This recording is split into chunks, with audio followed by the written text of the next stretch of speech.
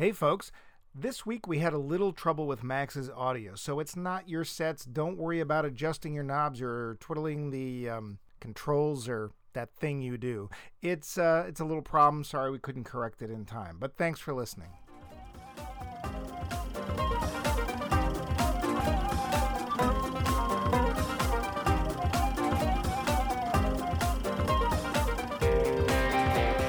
Warning, spoilers ahead.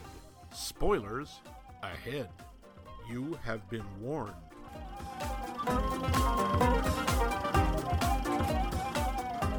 Welcome to another episode in that epic radio drama, Max Mike Movies. This week, will Darla finally come out of that coma? Can Lou fix that flat tire? And will Janine finally discover her long-lost twin sisters in a barn outside of town? Wait, this is the movie one. Oh, right. Sorry. Excuse me. Yeah. This week on our show, me and Max, that ribald raconteur, will be discussing another film in our series of Guilty Pleasures. Ooh, guilty. Ooh, we're so naughty. Oh, naughty I am. And what film could be guiltier than the 1999 film The Ninth Gate? Well, a lot, I'll admit, but we're stretching the usual definition of guilty pleasure, which usually denotes a movie that's just not very good, but which we love like we love Little Ponies. We include films that we might feel guilty for liking for, well, shall we say, other reasons. I'm your host that actually wears socks, Mike Luce, and my cohort in critique is that master of mystery, that man about fish, Max Levine. Say something nice to the people, Max. Hello, nice people. I will not wear socks. I don't care what you people say. And you know, that's why people come back week after week, isn't it? Yep. It is. And speaking of coming back week after week, you can come back week after week to our amazing website, which is, in fact, maxmikemovies.com. If you want to write us and tell us to wear socks, you can get us at maxmikemovies.com. It will avail you not. Wear your socks. No. I don't want to. No, they hurt me feet. You can twit us on the twatter, or that thing. Twaddler, twiddlers, tiddlers. Tweedledee and Tweedledummer. And, of course, we are Max Mike Movies there. Of course, don't forget the plort. That's our new catchphrase. Don't forget the plort. Yep. And finally, we, of course, have our Facebook page, which, hey, guess what that is? Fantastic Beasts and How to Cook Them? Fired again. Well. No, it isn't, of course, Max Mike Movies. And, right, so this week, this is our third entry into the Guilty Pleasures. Stop trying to make that a song. It's not going to work. I'm still working on the lyrics to our theme song. We have a theme song? Don't you listen right before that whole thing? You don't. I do, but you can't put lyrics to that. It's just... Sure you can. And we're going to try next week on Max Mike... You'll ruin the magic. Magic. Right, so this week we are talking about the 1999 film The Ninth Gate, as I mentioned. It is guilty for a couple of large reasons, one of which I will say that it was guilty of when it came out, and the other of which it got guilty of over time. The first reason that it is guilty is that it's a Roman Polanski film. Ouch. Yeah. And for those who don't know, and if you watch movies at all and you don't know, yeah, Roman Polanski, to be fair, he's never been brought to trial because he's never set foot back in the United States. So we can't say that he is guilty of, but he is accused. We can. Yeah, probably. He is accused of raping a 13-year-old girl. But the man continues to make movies pretty much everywhere but the United States. And we talked a little bit about this form of guilt back in episode 3 when we brought up Mr. Spacey's performance in The Big Kahuna. And I'm sure Max and I will be talking about how guilty and greasy and icky we felt watching this film later on in the show. The other potentially guilty issue is an actor who has been... in the news a lot because he is apparently a reprehensible partner, and that would be Johnny Depp. Yeah, accused of domestic battery. Yeah. So you may be wondering, What is wrong with you people that you are having this movie? It was him. He made me do it. He made me watch it. It's true. Yes. Yeah. There's something about this film that I've watched it over and over again, and I don't know why I like it so much. I have some guesses, and we'll get to that later. But yeah, so this week, The Ninth Gate. If, right off the bat, you are like, hey, I can't show any kind of support for either of these two people in any way, shape, or form, and you would like to skip ahead to the ending or wait till next week, that's fine. We'll understand. We will still accept your large cash donations. However, yeah. So we'll feel guilty about it. Yeah. Meanwhile, back in trivia, we have some trivia, some of which I just gave away. Hey! The show. Truman Capote. Where did I get Truman Capote from? I don't know. I went there and I panicked. Roman Polanski. So we gave that away and we gave the John DeBette. So, hey, in this film, there is a little book repair shop in Spain that is owned by the brothers Ceniza. Interestingly, they were played by the same actor who actually wasn't an actor. He was an assistant director. They used a motion capture suit, which was interesting because it's 1999, so it was really early for that. It's kind of cutting edge, yeah. And I kind of thought it was either twins or there was something going on because visually it looks like there's something a little, I don't know, squeaky. Yeah, the point of focus is a little weird when they're both in shot. Yeah, what I never knew until looking up stuff for this show was that the same guy plays the two guys who are taking apart the store in the end of the movie. Oh. Yeah. I didn't know that either. Huh. Yeah. And also the voice for the brothers Ceniza was dubbed by Roman Polanski. So, yeah. Oh. He does like to slip into the movies there. He shows up in Chinatown, too. Does he? Yeah, he also plays one of the taxi drivers, not the Indian taxi driver, but one of the taxi drivers in this film, too. Oh. Ceniza apparently in Spanish means ash, which is interesting because one of the brothers of this shop that repairs ancient books is smoking, which everyone in this film does. Boy, has stuff changed. Yeah, and we'll get to that. He dumps some ash right on the cover and just goes, and brushes it off because, it's fine. At the time, Johnny Depp declined his usual $10 million fee. I'm going to go over that one more time. $10 million fee just to work with Roman Polanski. Now, that was in 1999. I don't know what his fee is now. I don't want to know. Here's an icky little fact. So at one point we see the character known simply as the girl, and we'll be discussing her, reading a book called How to Win Friends and Influence Enemies. Yeah, the book has been known to have been read by Charles Manson, who happened to murder Roman Polanski's wife, Sharon Tate.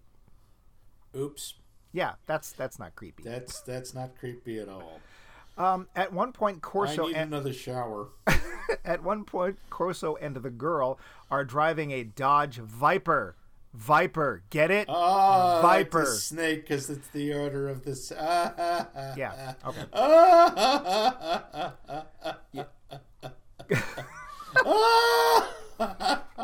Apparently I'm guilty of destroying Max. It hurts. Oh, come on. I had to watch strange music. Corso at one point said his name is Italian for runner. It's apparently actually a word meaning main street.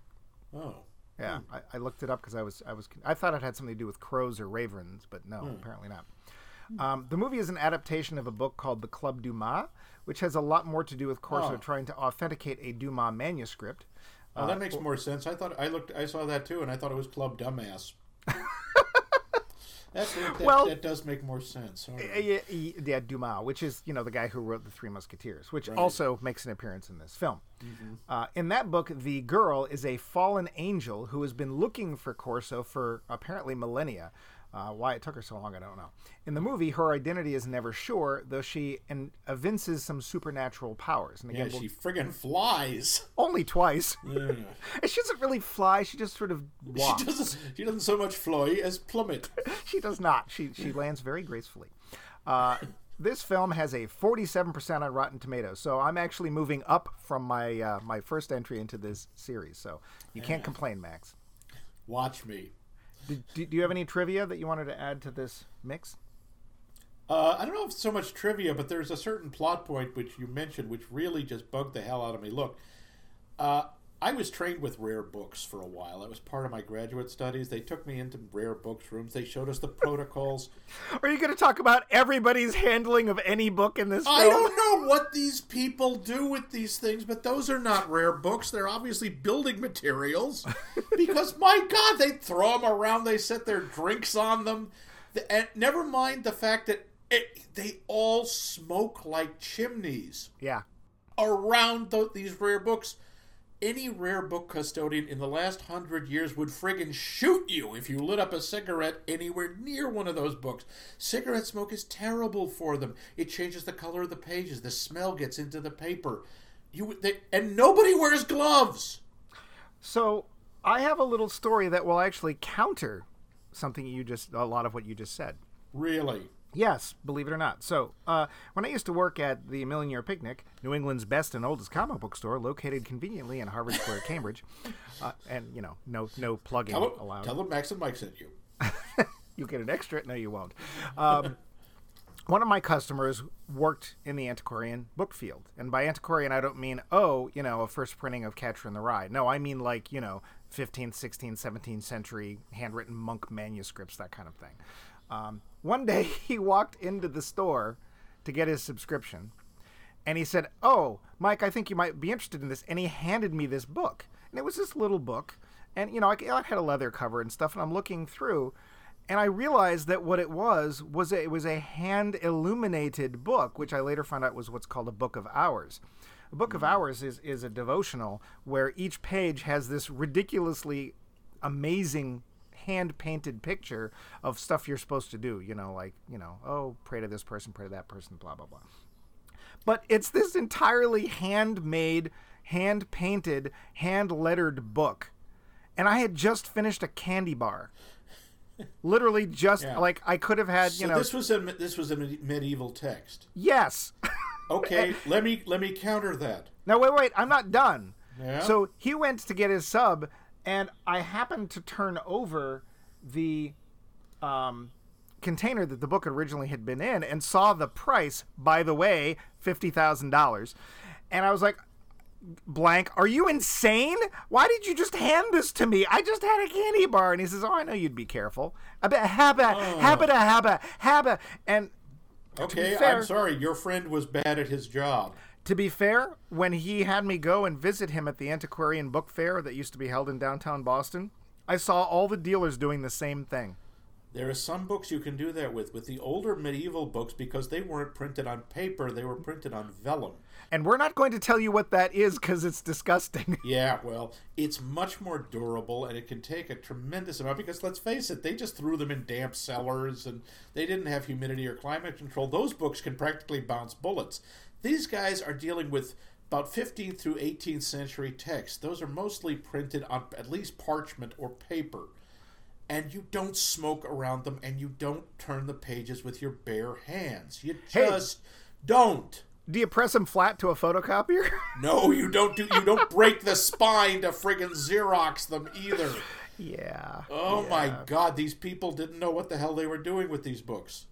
Well, now when Corso himself treats the books that way, I didn't mind it as such, because one of the points, I think, of the character Corso, and we're about to get to the plot, but one of the points of the character Corso, I think, was to show that he really didn't have respect for anything. But the other people, there was literally nobody in this movie that treated the books with really any care at all. Or when they saw other people mistreating the books, there's one of them who has this woman named Baroness Kessler, who has a copy of this amazing book, and she's got all this stuff stuck in it. She's got, they didn't have Post-it notes, or maybe they did, but she's got postcards and folded up envelopes, and it's you can tell that the book is now at least a quarter thicker than it used to be, because all this junk, which I'm sure... the spine's been stretched, the binding is now damaged. Yeah, so anyway. Yeah. It's that a minor aside, point, but that really irritated me because it's consistent throughout the story. Right. Let's get to that plot. Yeah. So, rare book detective Dean Corso is hired by satanic book aficionado Boris Balkan to seek out 2 other copies of a rare old book he owns that's supposed to be able to raise the devil. Ooh. Corso soon realizes that his large paycheck isn't going to be nearly enough, as bad stuff is following all too closely in his footprints. Or is it footsteps? I can never keep those two apart. Footsteps. Oh, yeah, footsteps. Yeah. From Luca. Upon closer examination of the various copies, he concludes that while all three are genuine, the engravings, 9 in total, get it, are not identical, and that all 3 copies of the book hold part of the original whole. It's a race to see who can get all 9 original engravings together first, and who, if anyone, can raise the devil. Ooga booga booga booga booga. That's the plot. Yeah, pretty much. So, now where Max goes and tells us about how much he hates this film. The Lowdown. Okay, I don't hate this film. I don't particularly like it. I thought it was okay. I mean, first of all, there is something not just about knowing who Roman Polanski is that makes you want to take a shower after every scene. There is just something creepy about the way he makes movies, especially the women in the movies, the way he deals with them. Have you ever seen Rosemary's Baby? Yikes. I have not, and I'm betting you've probably seen more Polanski films than I have, although I may have seen one of his earlier films that I really like that I don't think you have, which is called Knife and Water. Yeah, I never saw that. Yeah. No, the thing is, the worst thing about it is Polanski is an incredibly talented director. He really he uses a camera to paint a picture. His stuff is beautiful to look at. His pacing is really good. He always you're always really interested in wherever you are. He's good. He's just regardless of, even if you knew nothing about him, there's always something just grungy about his work. There's something like there's a patina of unpleasantness over it. That's really hard to achieve, Most people have to spread that on with a trowel. I know. He's very subtle. See, so when you're looking for greasy grunge, this is the person to go to. Yeah, this is he's really good at it. Again, I think the story's kind of interesting. It's in a lot of ways you can sort of see it coming pretty far off. It's like every person he goes to visit, he says, "Oh, go," and he talks to Frank Langella. Excuse me, Boris Balkan, who is there to make big trouble for Moose and Squirrel. Okay, that is unfair. He does not. Frank Langella sounds like Frank Langella. He's not doing a goofy ass accent. No, and I think he actually does a really good job. The poor guy, he got sort of shoehorned when he did Dracula in the 70s. And then he got really screwed over when he accepted the paycheck for Skeletor. Oh, I assume he really had mortgage payments he had to make. I hope so. Did you see Frank? I didn't see Frank. Frank? You mean Dave? No, the movie the one where about the president? No. Oh. So this is a more recent film. It's about, he plays, I can't remember if he's playing Frank. Frank and the Robot and Frank. Yeah. No, I didn't. I heard that was really good, but really hard to watch. But I think he comes off as exceedingly subtly and quietly menacing. Like, Boris Balkan never says what he's going to do. You realize he's doing them, and of course Corso realizes that he's really in a pit at one point, but Balkan never actually says anything. I don't know. I thought his performance was actually pretty much everybody's performance is good. I hate to applaud Johnny Depp, but this is not a pleasant character. No, he's a very unlikable person. And he went ahead and played it. And he's still interesting. You still want to see what happens to him. Yeah. No, actually, the acting is really good. I like the opening shot. Tells us what the movie's about, death in books, right there in the beginning. And he actually kind of focuses on the stool that this character, we don't even know who he is yet, but this character is about to hang himself with. And the stool actually comes off as a character. Like, oh, something goofy's going to happen on me soon. Oop-a-doop-a-doo. Well, not really. It doesn't not like that. But the way he focuses on it, it's like the stool is almost like a dog waiting for something to happen. He does have an interesting use of the camera. I did notice the film had a very yellow tint to it, which I wonder if that was on purpose or I don't know. Yeah, he likes doing stuff like that. He does stuff with weird color filters and such. Yeah, yellow film, which is better than pink films because that's a whole other. No more pink films. That was actually a buy lot. Well, when we used to go to the science fiction marathons, a pink film is a film where the print has been shown so many times that all of the colors have faded except pink. Okay. Yep. Yeah, like Thunderbirds are slow. That was one of them. Yeah, and as I was saying, Corso is a blank. And we get this in the opening because right off the bat, we can see that he's just slime.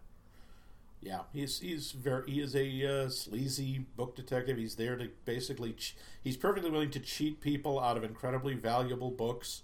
Yep. He's perfectly willing to screw with his colleagues just because. Mm-hmm. He also this is interesting. I found out, I didn't put this in the trivia, but apparently he and Polanski had artistic differences, even though Depp was like, well, I'll waive my $10 million on this film because I'm getting it on so many other films, so I can work with Polanski. But apparently he was upset because Polanski did not give him a lot of direction. And he was like, I think the character comes off fairly flat, and I really wish Polanski had told me what he wanted. And Polanski was like, well, he basically did what the character's like in the book, which is kind of what I wanted, so I don't understand what his problem is, but whatever. I didn't read the book. I meant to. I actually thought I had, because I remember looking it up at one point, but I didn't get around to it, but I might. Which I'm sure is very interesting to our home audience. Hey, guess what Mike's going to read next? It's a book with words in it. Welcome Enjoy. to our new segment, What's Mike Reading? Now, admittedly, there's some other stuff I think is kind of heavy-handed, like the 2 times they use the 666 code to get into the elevator and to the rare book collection. Yes, that was a little obvious. It's like, hey, everyone, look, evil, evil, evil. Now, to be fair, at least with the one where Frank Langella is letting him into his collection, he says, this is a book, these are satanic books, these are books about the devil. This is my whole collection about the devil. And and I actually thought, oh God, please tell me the code isn't 666. Not because it's a cliche, but that's the stupidest possible code you could have. I used to work in computer security, and that is the dumbest, easiest to guess passcode you could possibly have, other than 1, 2, 3, 4. Never mind that it's 1, only 2, 3, 4 is a bad passcode. Yes, yes, it is. Excuse me, I'll be right back. Somebody changed the passcode on my luggage. Yeah, that was just dumb. But I think it would have been fine if it had been like barely in shot. But both times it's like, look what I'm going to do, evil, evil, evil. I do love the point though where early in the film, where they're in that little hermetically sealed cube of glass with all the books, and then they come out and look at the 9 gates, and of course it's the one book that's not protected, and it's right by a window, and there's a light on it, and it's like, okay. I like how he's like, oh, I'm worried about its authenticity, and of course it's like, why, you tried it and the devil didn't show up? And Boris Balkan doesn't even blink. He just is like, and of course it's like, I'm dealing with Cuckoo for Cocoa Puffs. I am going home now. That would be the sensible thing. Yeah, I just liked that because it just shows again, hey, Corso's willing to deal in this stuff. And he even says, it's like, hey, I don't have to like you. You're a client. And I think that's what I like about the character is that as greasy as he is, he's honest. And he's not, there's no pretense about Corso. He's just, yeah, whatever. I'm here for the bucks. I also like just little bits like this is there's a lot of show don't tell in this film, which is great. I love the scene where he goes back to his own apartment and it's dinner time and he literally takes a frozen dinner in its box out of his freezer and throws it whole into the microwave while he's drinking top shelf whiskey. Yeah, my God, he do drink a lot, don't he? Oh my God, the only thing he does in this film is drink and smoke and drink and smoke. And of course, he aims high. He goes right for the luckies. Oh, yeah. He's got his luckies, but he does always get the fancy booze. Yes. He likes his chewing tobacco that's rolled up and smokable, I guess. I don't know. Well, of course, I guess the one of the ideas was that as a book detective or whatever you want to call him, there was supposed to be a feeling of old noir films, which, except for it being in color, hard drinking, hard smoking. Yep. And he is. I mean, you literally never. I think he drinks. He might. No, because when he's in that cafe, he has something alcoholic. I was gonna say. Yep. I think we see him drink something not alcoholic once, but no, actually, we don't. So nope, he's always pounding it down. That is true. I also thought that there was really good depiction, really good contrast of these people who have money and their world being, I mean, they might as well be on Saturn because the stuff that mattered to them and that's going on in their lives has nothing to do with ours. I mean, can you picture any of these people, paying a bill? God, no. They have their people do that. Yeah, I mean, just normal things they probably would have no idea how to do. Yeah, it's like, oh yes, here, over here, this is the height of my life. A bunch of old books I have that are worth more than an entire apartment building. Yeah. I mean, my God, when he's quoting that collection of these people, and even if he's inflating it, he says, "Yeah, it's worth about $600,000," and they're like, "What?" And it's like, well, it's only worth $300,000, but I'll take this 4-copy Ibarra. And I think that was Ibarra was the it was Don publisher, Quixote. But I think it was either the publisher or the book. I don't remember. I'd actually heard of that. So Don Quixote, the one that we read, usually we shove it all into one paperback, but apparently originally came out in 4 volumes. Yeah, and was this giant thing. So I've never read it. Have you? Yeah, I have actually. And how is it? It's okay. I mean, the problem is we know all the good parts because they pick and choose them. There's a lot of social commentary in Cervantes. How are the songs? The what? The songs. There are no songs. No, oh, come on. I, Don Quixote, the Lord of the... Come on! Oh, yes, that and To Dream the Impossible Dream. Name one other song from Man of La Mancha.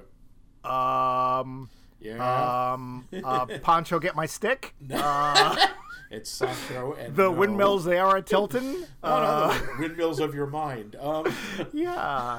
Are there any other songs? Is it just a 2-song musical? No. There's a song about Dulcinea, and there's something. I think Sancho gets one. I've never seen the show.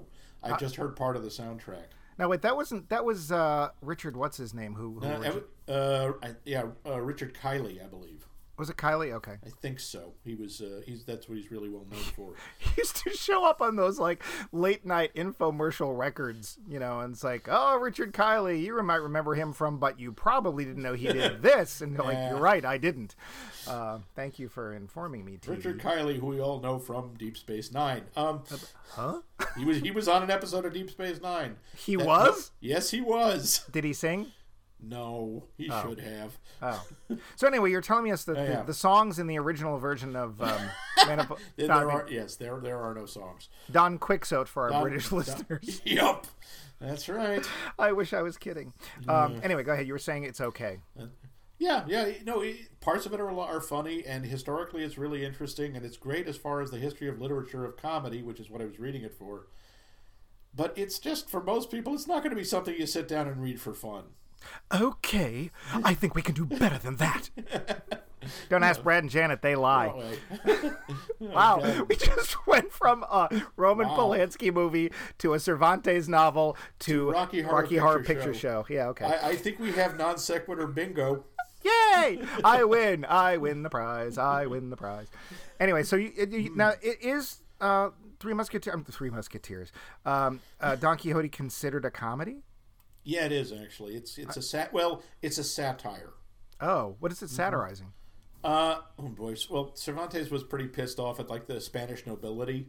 And it's basically making fun of them. Oh, okay. Yeah, them and their windmills. Damn you, Spanish nobility! Take that, grr. And another for Jenny and the Wimp.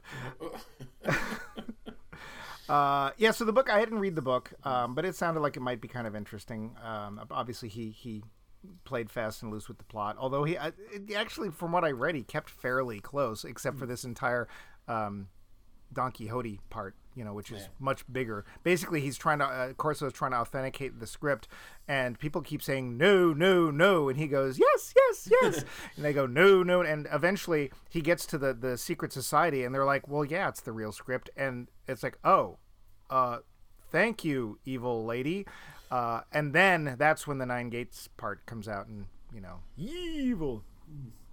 So, if I might, Max, assuming you didn't absolutely hate this film, what parts of it did you like? Well, like I said, visually it's terrific. It's beautiful to look at. The performances are really good. I liked the weird relationship between Corso and the girl who has no name. No. Honestly, she was my favorite character. Why was she your favorite character? First off, she was the only one who at any time seems to do anything nice for anybody, which is protect Corso.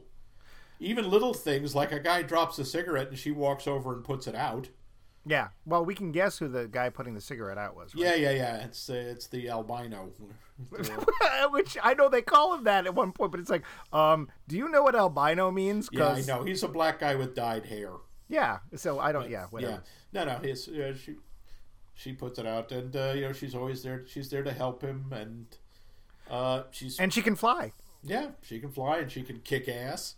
I wasn't sure about the. I thought at first she might be a fallen angel. Then I was thinking, toward the end, they make kind of a thing about her resemblance to one of the characters in the engravings, and a lot of the engravings, which, by the way, I remember looking at it and thinking, "Wow, you didn't even try for anything original, did you?" What do you mean? Half of them are, well, a couple of them look like tarot cards. A couple of them look like really standard. I mean, the guy hanged upside down, that's St. Peter. There's and the woman riding on the Hydra, which is what, the one she looks like, that's the Whore of Babylon. That's an image from Revelations. Well, so the one of her on the Hydra is the only one that was made for the movie. And it was made specifically to look like her. The other ones were actually the ones from the novel the movie was based on. Now, interestingly, I don't know if you noticed this, because I didn't quite notice it the first, 6 times I've watched this movie. But the brothers Sinisa, like one of them resembles one of the guy who's floating in the clouds with the arrow. Oh, I didn't notice that. I didn't. The detail in the drawings I didn't think was that complete. And then the guy, Vargas, who's the old man with the collection and who's got, basically no money left. Yeah. He also looks like one of the engravings. He looks like the guy with the keys, yeah. Yes, yeah. So, what else? Was there anything else that you liked? And we should talk about the girl, too. But so you thought, okay, I'm going to let's bring up the girl. You thought you said Fallen Angel came to mind. That's never come to my mind until I looked up trivia. And I looked up the plot of the book, and it's like, oh, that's not what I thought. Well, that was it. Yeah, like I say, that's at first what I thought, and then as that went on, I thought, okay, no, she's a demon. She has, but which is, by the way, in some variants, what a demon is, a fallen angel. I went all the way, and I thought she was supposed to be the Prince of Darkness. Ooh, yes, I mean Booberry. I never thought that. I never thought she was the principal bad guy. And I will admit, part of that is a preconception because Roman Polanski doesn't do that. He doesn't do what? He doesn't put women in powerful positions. Oh. Well, she kind of was in this one. Kind of, but they're never the boss. They're never the big sort. Well, what did you think either her motivation or what was she trying to accomplish? That part I don't know. I never really got that. It was one of the things I didn't like about the movie. Especially toward the end, you get less and less information. It does get kind of vague. Yeah, and stuff like when she tells him, when she asks, why didn't the ritual... Yeah, spoilers, okay, Boris Badenov tries to perform... I'm sorry, Boris Falkland tries to... Balkan, whatever. Yeah. Completes the ritual and says, and turns basically into the Highlander. I am everything! Oh, right. Invincible, just like Boris, what's his name, from GoldenEye. Wow, I never thought of that connection before. Yeah, and of course it turns out he's wrong. Wait, which leads back to last week's episode because Boris was played by Alan Cumming. Strange music. I'm starting to see a pattern, Max. It's a weird pattern, and it doesn't mean anything, but I'm seeing it nonetheless. Anyway. Well, go lie down for a while, and maybe you'll stop seeing it. I think I'm sweating. Yeah, so... Vulcan makes... He does the ritual. He figures out that it's the 9... he has to put the 9 engravings in some order. I don't know why. I don't know what it is about the engravings. We are not told. We're also never told why the guy hid them. If he wanted people to, follow his beliefs. Because the author of this book, what is it, The 9 Gates of the Kingdom of Shadows, which is what the book Johnny Depp is lugging around, that has the satanic symbol on it and such, and is looking for other copies. They never say why he didn't just say, okay, hey, here's how to summon the devil. Well, I think that the idea behind that was, because he was burned at the stake for even doing this, was that he knew that if he did anything blatant, that his whole thing seemed to be to keep the copy of a book that was actually written by the devil. Ooh! out there for people who wanted it to find. And if you put it all in one book and they burned every copy of that book, then it wouldn't work. Yeah, so no, he that- made it a that little makes harder. sense. That makes sense. Yeah. Sure. And to be fair, I've seen this way many more times than you have, and I'm guessing you're not going to rush to see it again. But I could be wrong. I'm going to say that the girl character, it confused me. I used to think that she was Satan. Again, after having read the trivia or the plot for the original novel, and they were saying she's a fallen angel, that makes a lot more sense. And my guess is that her whole thing is she just wants to corrupt him. Now, why in the book she's been looking for Corso in particular, I don't know. Yeah. Because That in the doesn't beginning... come that is we can't use the book because No. this is about the movie. So, but in the movie, there's no real. Her motivation is completely obscured. We don't know why she wants him to succeed. We don't even know at some point if she wants him to succeed, because at one point, when the castle's on, they've had fun storming the castle, and they're leaving, and she says it's over. You've got your paycheck. The books. He's satisfied. Go home. And he says, I can't.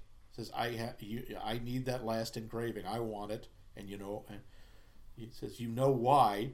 It's like, okay, I'm glad she does, because we, the audience, don't. Unless it's just he needs a sense of completion. He wants to. And clearly at the end, he wants all 9 because he wants to be, the Antichrist or the super powerful guy. Yeah. Well, at least that's how I took it. I mean, that's what I assume happens at the end. I don't even know. And I will admit that the ending is very vague. And I've never been able to quite parse it out. And part of me doesn't mind. Again, if we bring the book into it, it tells us what Balkan was trying to do. But we can't do that because if I use the book, Max will hurt me. Yeah, I'm sorry that I don't like that. I've always had a problem with that kind of criticism. It's like, oh well, in the book it said I don't care. It's the same. We get to apply that to every Harry Potter film ever made. Yes, that was actually one of my big problems with the Harry Potter movies. I'll say that right now. I don't like the movies. I don't think they're very good. Some of it they have some good moments. Some of the performances are good. They're okay. But if you haven't read the books, the movies are unbelievably shallow and don't make a lot of sense. And if you have read the books, you realize what's left out. And I'm sorry, a piece of art in one medium has to be able to stand on itself. You cannot. I don't accept that you can say to me, "Oh, it's great if you read the book." Now, on the other side, I'm going to have to agree with Max. Because, you shouldn't have to read a primer. Yeah. The only time you should read a primer is if you go to an opera. Because even in English, you cannot understand what those people are singing. Yeah, that's only fair. I mean, everybody reads the libretto or the summary or something before, because, otherwise, like, wait, what? Why is that? Why did that guy put on a tiny domino mask and now nobody knows who he is? And why?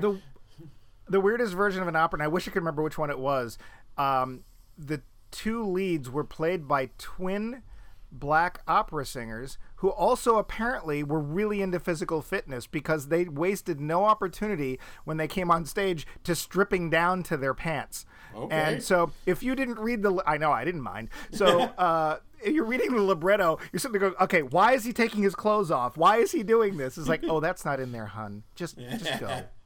But otherwise, the few operas I've seen, it's just like, why is that statue coming out of the hold of that ship? Why is that giant stone statue singing, and why is it wrecking things?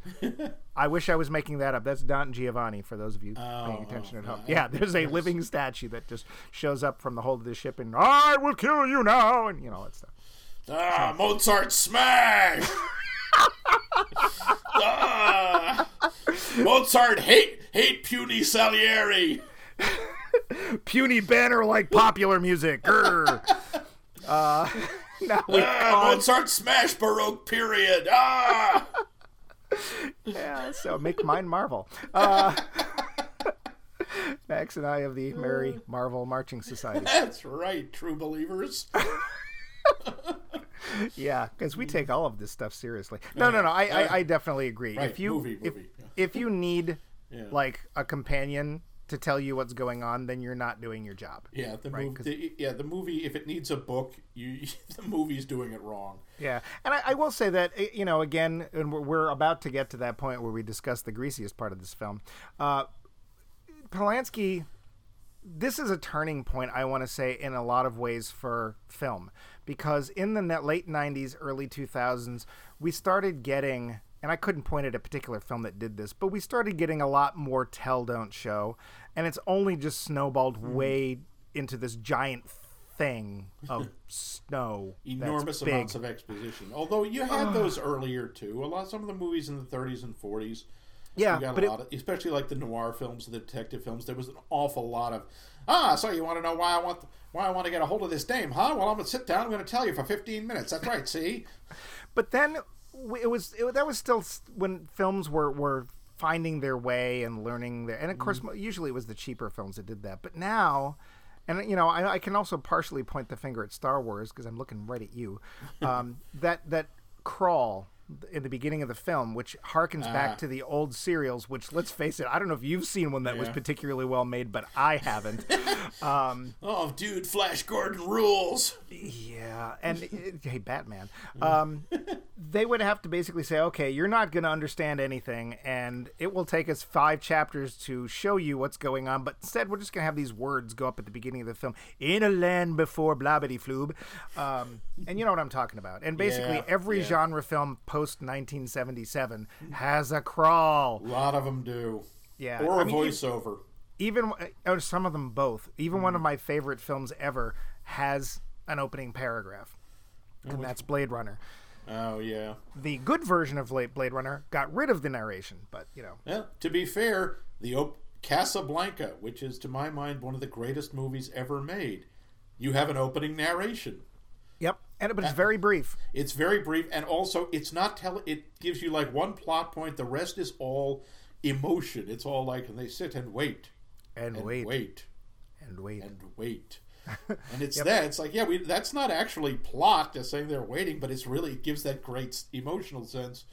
Anyway, I wish I'd watched that instead.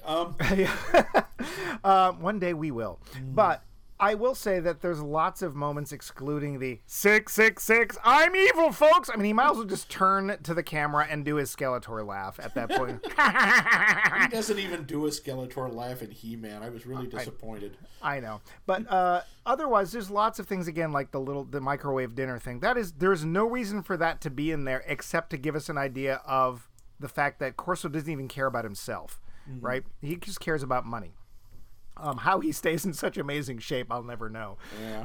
But there's a lot of stuff where they just throw in, or Polanski just throws stuff in visually so that we don't have to read about it. We don't have that thing in the beginning that says, Dean Corso, a scummy little guy who's only 5'5" and blah, blah, blah. He's really good at setting things up visually. With a minimum amount, he always has been. At least the movies I've seen, I'll give him absolutely give him credit for that. It's funny, though, what does stand out in terms of exposition is the Baroness. Because all we've been seeing are these little bits and pieces. And then when he goes and visits this old woman in a wheelchair with one hand, and she suddenly starts telling him, oh, yeah, the book was about this, and there's this secret society, and I was a member, and this and that.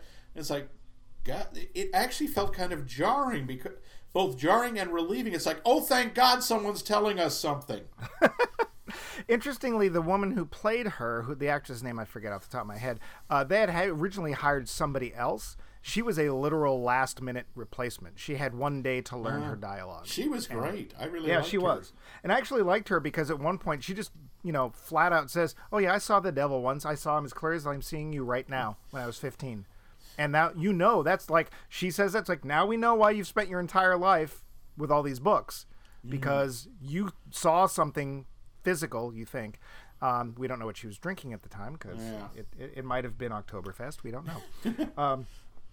And she's like, yep, now. And then later I like the fact that she's going, oh, yeah, these people that I used to hang out with because my orgy days are over. And you're going, yeah, I'm betting they probably are.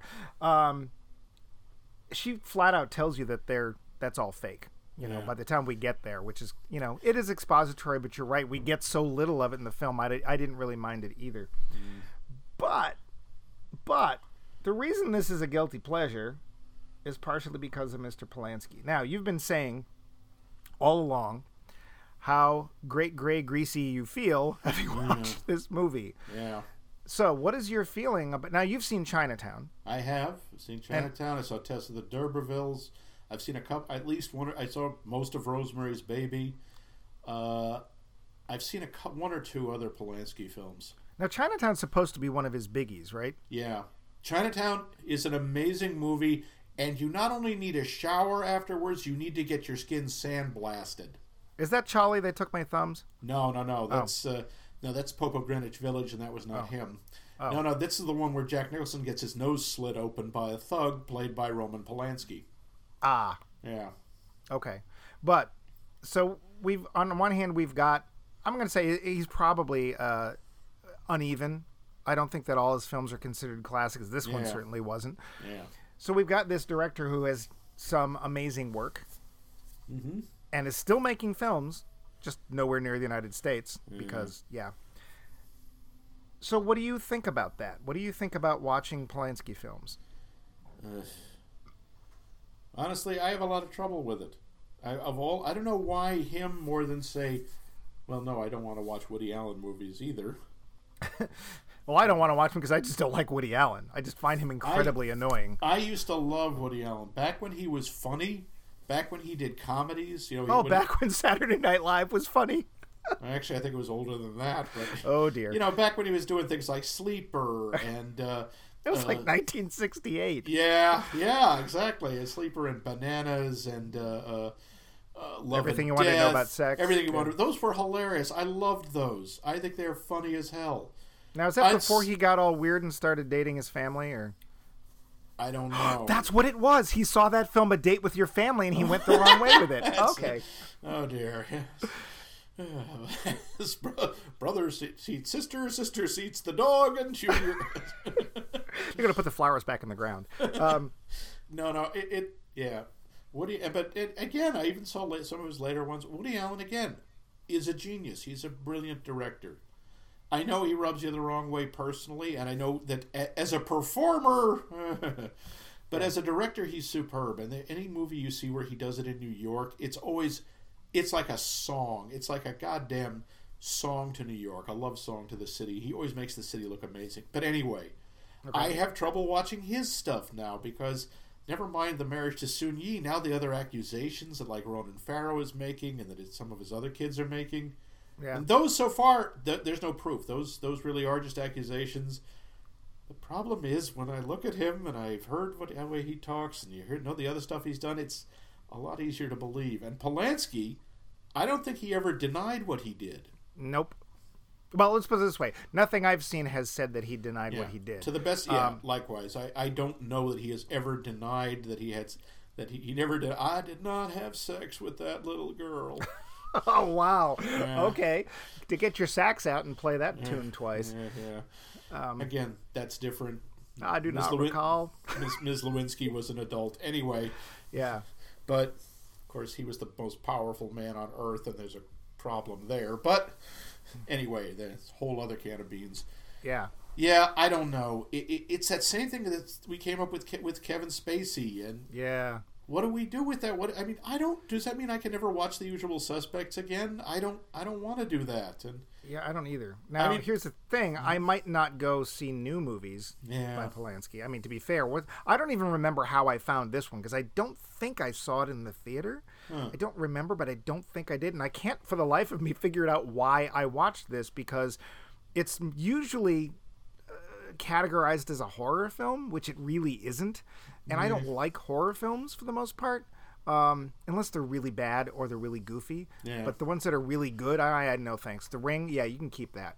Lair of the White Worm, on the other hand. Well, my name's Kevin, but my mates call me Kev. Yeah, that was fun. That's good. And I keep forgetting Hugh Grant's in that. Yeah, so weird. Yeah. Anyway, but so, yeah. I won't spend any more money on Roman Polanski, but I already own this film. But of course, to be fair, we knew about this. This film came out in '99. I want to say that it was like 70. It was pretty sure it was in the 70s that the accusations came out and that he fled the country.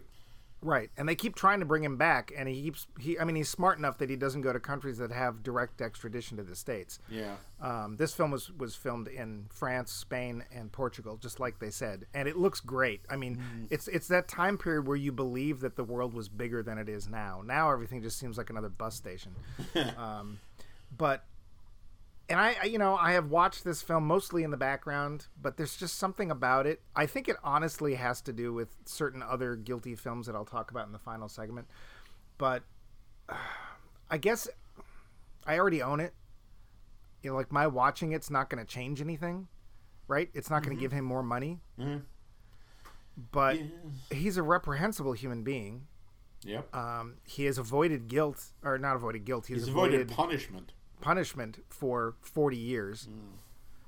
A lot of people in Hollywood now are kind of boycotting him or don't want him, getting awards and stuff although he still occasionally gets nominated for. I think it's only been a couple of years since he was nominated for one. Yeah, I think that's right. So, yeah, and then now we got Johnny Depp, who's turning out to be, not as reprehensible, or maybe he is. I don't know. We don't know yet, but yeah, he's certainly been accused of being pretty reprehensible.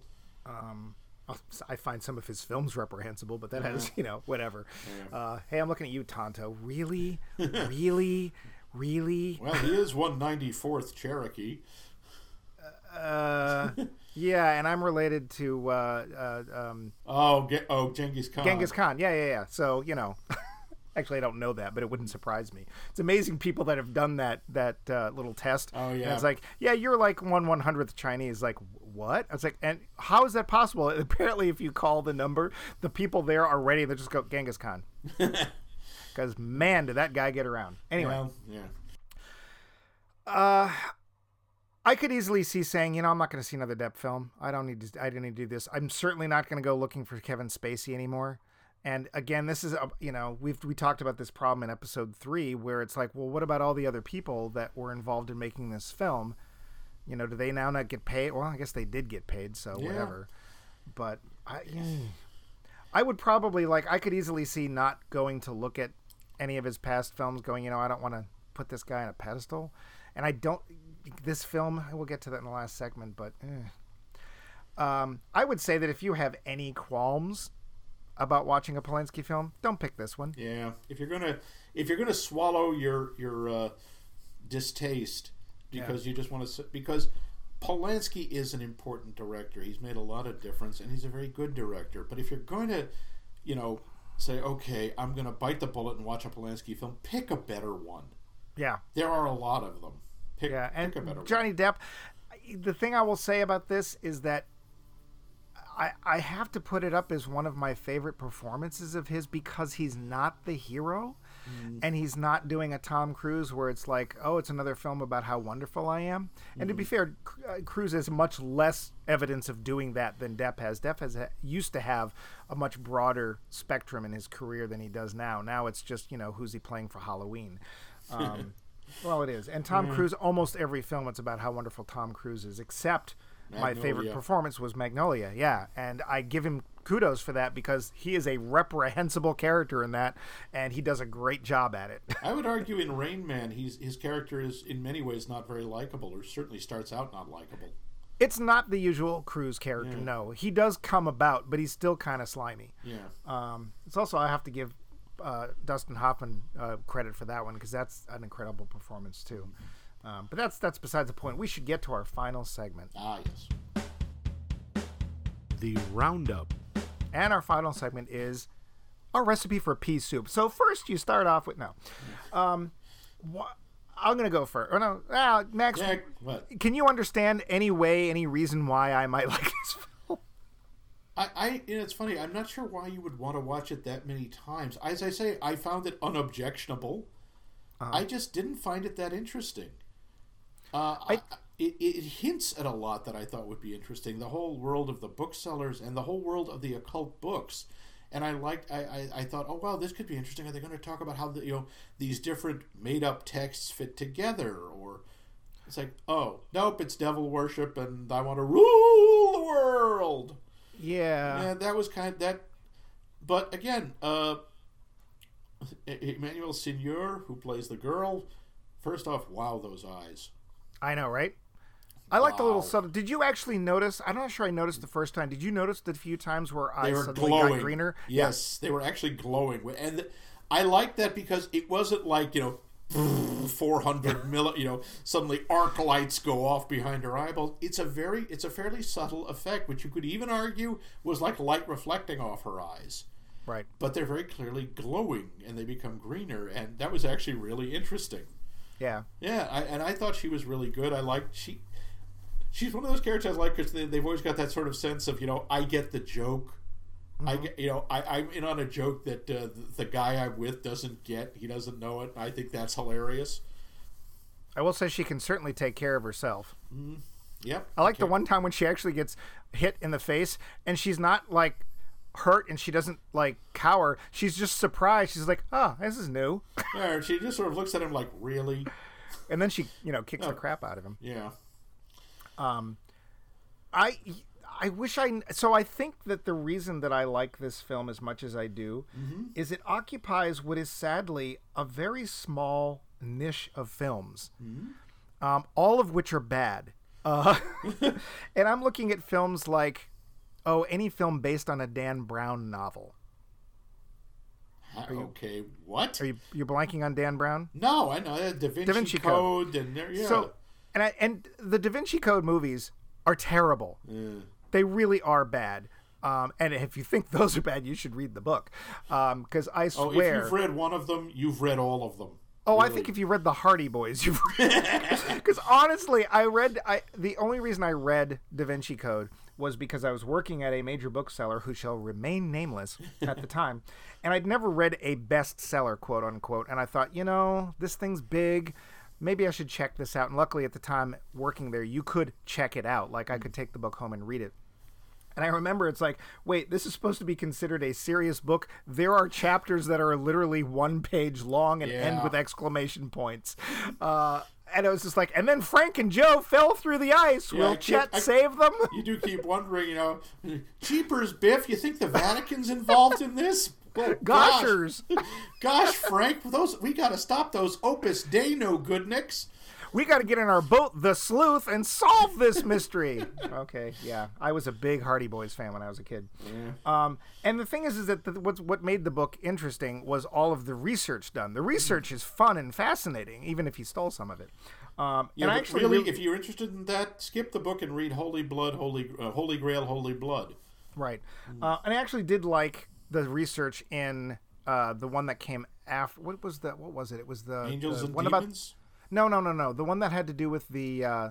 it's the one they haven't made into a movie yet. It's the one that had to do with the Masons. The final symbol or something. Something like that. Yeah. And like the fact that there's a Darth Vader carved into a building in D.C. I think that's awesome.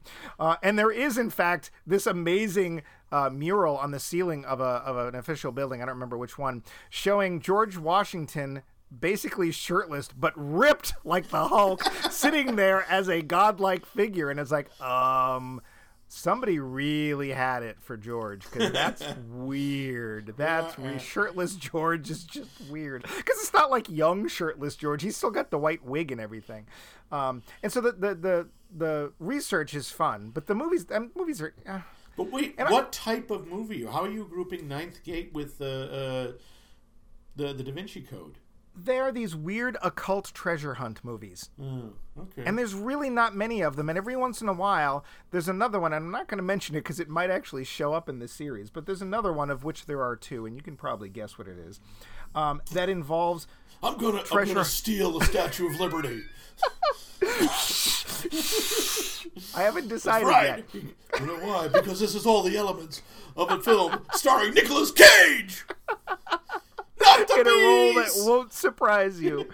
Okay. So, we may or may not talk dear. about it, but one of my guilty pleasures is National Treasure. And dear. it's awful. It's really bad. But there's something about that whole treasure hunt, occult or ancient spirits of evil transform this. God! Now we're going to Mum-Ra. Okay. Yeah, sorry about that. I don't know. I'll watch that, and then I'll be like, what else is there? And I'll watch the second one. It's like, what else is there? And you end up with Da Vinci Code, and then you might go to Angels and Demons, and then it's like, what else is there? And you get to Ninth Gate, and they're all kind of occult, old, ancient artifact, treasure hunt kind of movies. And then after that, the best you can come up with really is Tomb Raider, which, to be fair, I've also watched a number of times, and which is horrible. Yeah. Yes, but there's there are things that appeal to me in Tomb Raider that would not appeal to you, I think. I can think of two of them. And you could also point at the Indy Jones films. The Indy Jones films are basically the good versions of that little niche genre, subgenre thing. But and only two of them really, because the other two are kind of horrible. Although even when I saw Temple of Doom, I actually liked it when I saw it in the theater. Why, I don't know, but I was the only one in the group who did. But there's just not a lot of those, and I like them, and I'm not going to go back and watch the remake of Alan Quartermain because I'm just not. Yeah. Do you remember that one with, what's his name from... Yes, Richard Chamberlain? Or, no, that was the original. Yeah. Maybe he'd like a duck. Yeah. So anyway... Yeah. I think that's going to kind of wrap up our discussion on the Ninth Gate. Mike says he likes it and he doesn't know why, and there's lots of reasons that you shouldn't watch it. Max will agree with the latter part of that, and we'll probably now watch it again. Or am I wrong? But again, it's not... No, I don't think it's a terrible movie. I don't know. I might watch it again, but it's not bad. Again, the thing is, it's to me, it's not worth getting over my dislike of Roman Polanski to watch. There are movies of his I will, in effect, choke down my feelings about him to watch. This isn't one of them. It's not a bad movie. I just don't think it's that great. Cool. Yeah. Well, what movie might be bad, but you think is that great? Now, this is one, again, stretching the definition, because a lot of people like this movie, but the movie we're going to be talking about next week is the John Cusack movie, Grosse Pointe Blank. Excuse me? That is Grossy Pointy Blanky? No, I believe it's Grosse Pointe Blanque. Pointe Blanca. Yeah. I'm just a bird in the sky. And this is a movie, I really like parts of it. I think this movie is very flawed, but I think there's some really wonderful bits to it. I just don't think it hangs together. But we'll see we'll talk about that next week. And what I think is, it's time to end the show. Max, would you end the show, please? I will. Showius Endius!